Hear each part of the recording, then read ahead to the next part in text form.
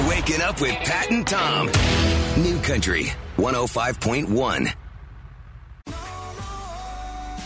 That is Mitchell Tenpenny. A sober Mitchell Tenpenny says he's seen ghosts. He not only believes in them, he's seen them. I believe in him. Halloween is tomorrow, and I believe in the other 364 days of the year, too. Really? Yes. Yeah, there's something out there that we can't quite explain.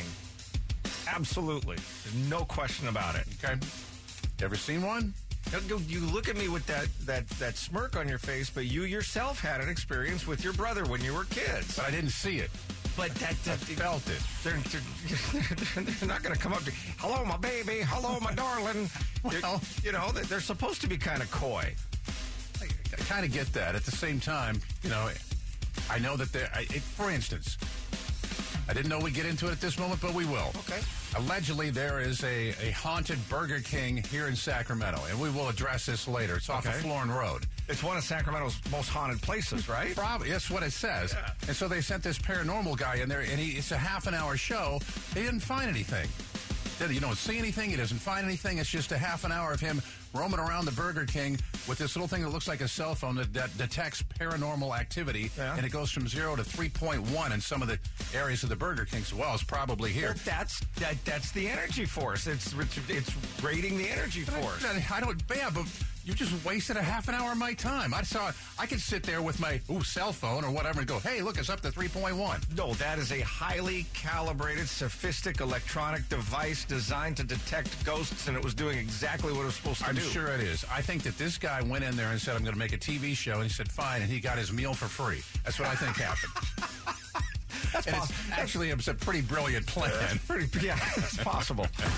Back to the big question for the Chase Rice tickets, who, again, is going to be at Ace of Spades on November 6th. And we've got tickets all this week at this time. Introduced to America back in the 1880s out of the city of Philadelphia. This is a big item around Halloween time. It was originally called Chicken Feed. Name it. Hey, Gary, go ahead. Good morning. How about candy corn? Yes, it is. It is candy corn. Nice job. How you doing, Gary? I'm doing great, guys. Okay, so today is National Candy Corn Day. What do you think? Yeah, I can leave them. I think this might be a game changer, though. I just posted a picture on our Facebook page. Go check it out. I've never seen this before. Apparently, candy corn is designed to be arranged to look like candy corn on the cob. And what you do is you can either stack it up so that it looks like corn on the cob, or in this picture, they've taken like sugar cookie dough, and then they've pushed candy corn in all the way around so that it looks like candy corn on the cob. And yes, granted, it still tastes the same, but it looks completely different, and all of a sudden, I'm like not so against it. In order for me to be interested, it would have to look exactly like a Reese's cup. Ever forget a password and you had to try to recover and it took you half a day? God, all the time. It is so frustrating.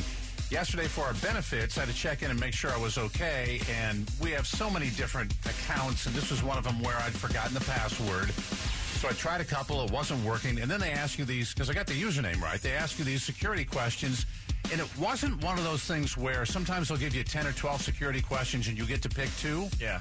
They just kept rolling out two different ones every time. Everything from, I know what my youngest sibling's middle name is, so I got that right. Uh-huh. First phone number. I don't know. I don't even know what I would have written down there. First address.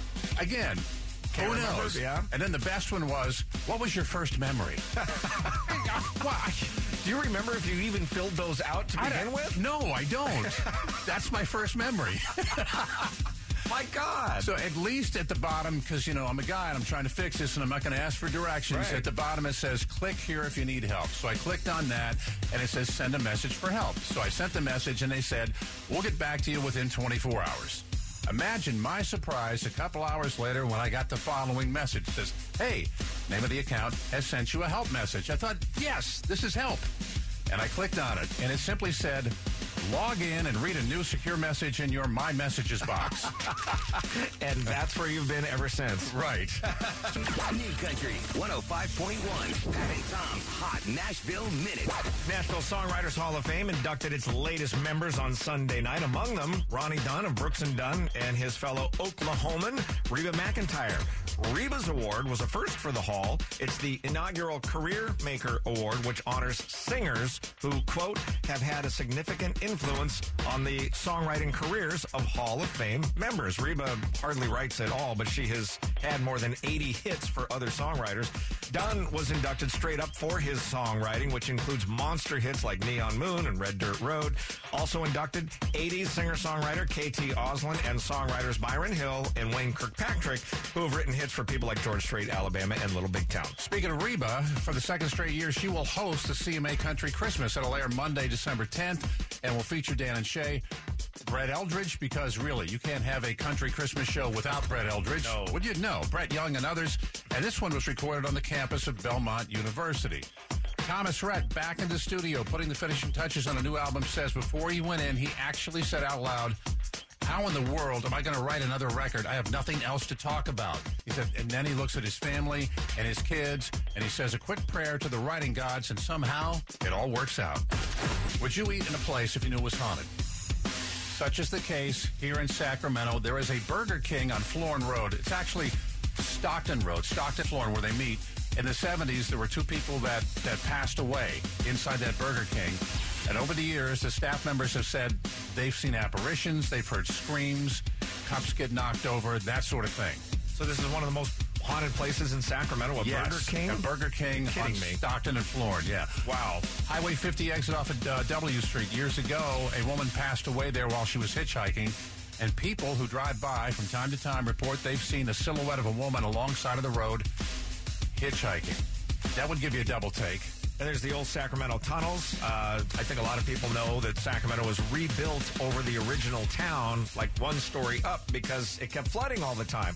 So down in old Sacramento and other parts, there is a lower level Sacramento. And apparently it's so haunted that even some of the transients who live down there, who are probably, as rough and tumble as they come, there are certain areas that they avoid completely because it's just too wiggy for them. Really? Yeah.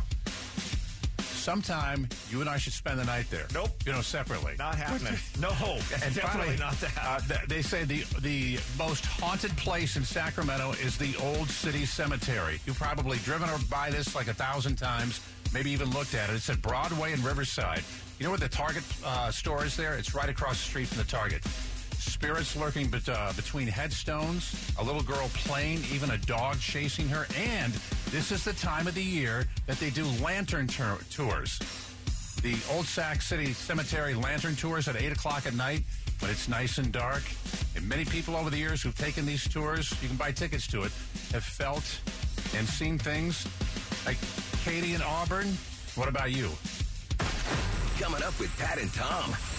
Sorry, Katie, go ahead. Hey, we went on that cemetery tour last night. And how was it? It was really cool, but see, we got some pictures of the orbs. You did? Yeah. For real? For real, huh? We'd like to see your orbs. You want to see my orbs? Yes. I got two of them in one picture. Well, could you send us that photo, please? Yeah, I sure will. Thank you very much. All right, bye. Tom, it's going to be a great day. Halloween is tomorrow. Normally, we like to spend the morning doing ghost stories. So At least a few. Yeah, so we're collecting them today on our 105 Facebook page. If you've got one, check in. But there is one that was posted by Dean that we wanted to share with you this morning. Dean, his dad, and some other kids went camping in the eastern Sierra near the town of Bridgeport. He says, driving to their campsite at midnight, they came across an older lady in white, and she was wearing like a nightgown, right? And she was walking along the side of the road. It was really unusual. They offered her a ride. They offered her a jacket, a flashlight. She politely turned them down each time and said, thank you, but I've been walking these roads for 50 years. I'm fine. Now, later that night, Dean says one of the kids in their party got sick, and the dad had to run back into town.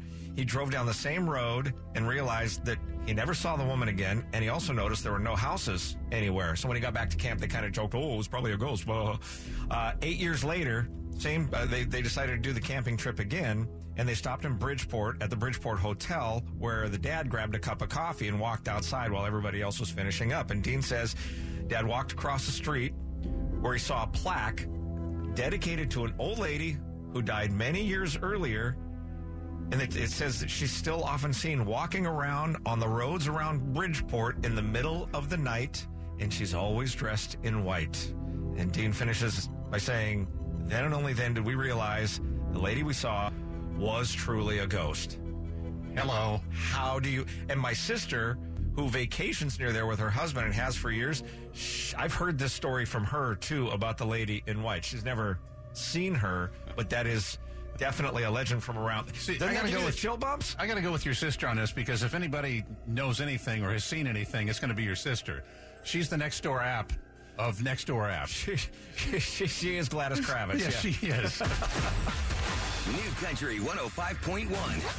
Here's what's trending. The Queen biopic Bohemian Rhapsody premieres this weekend, and while the marketing leading up to the movie has been everywhere, what may be the best promotional clip so far did not come from any advertising agency. It's of a little 3-year-old girl strapped into her car seat and videoed by her mom belting out an incredibly adorable rendition of Queen's biggest hit.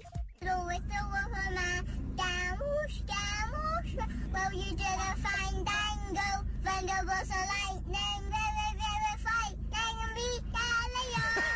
Galileo, freaking That's a lot for a 3-year-old to sing. And she goes on for a full 4 minutes. Yes, you she can does. see the whole video on our website. I think she's longer than the actual song. Not annoying. You know those fake vampire teeth you can get? Well, a lady in Alabama used some for her zombie costume this past weekend. She paid $3 for them.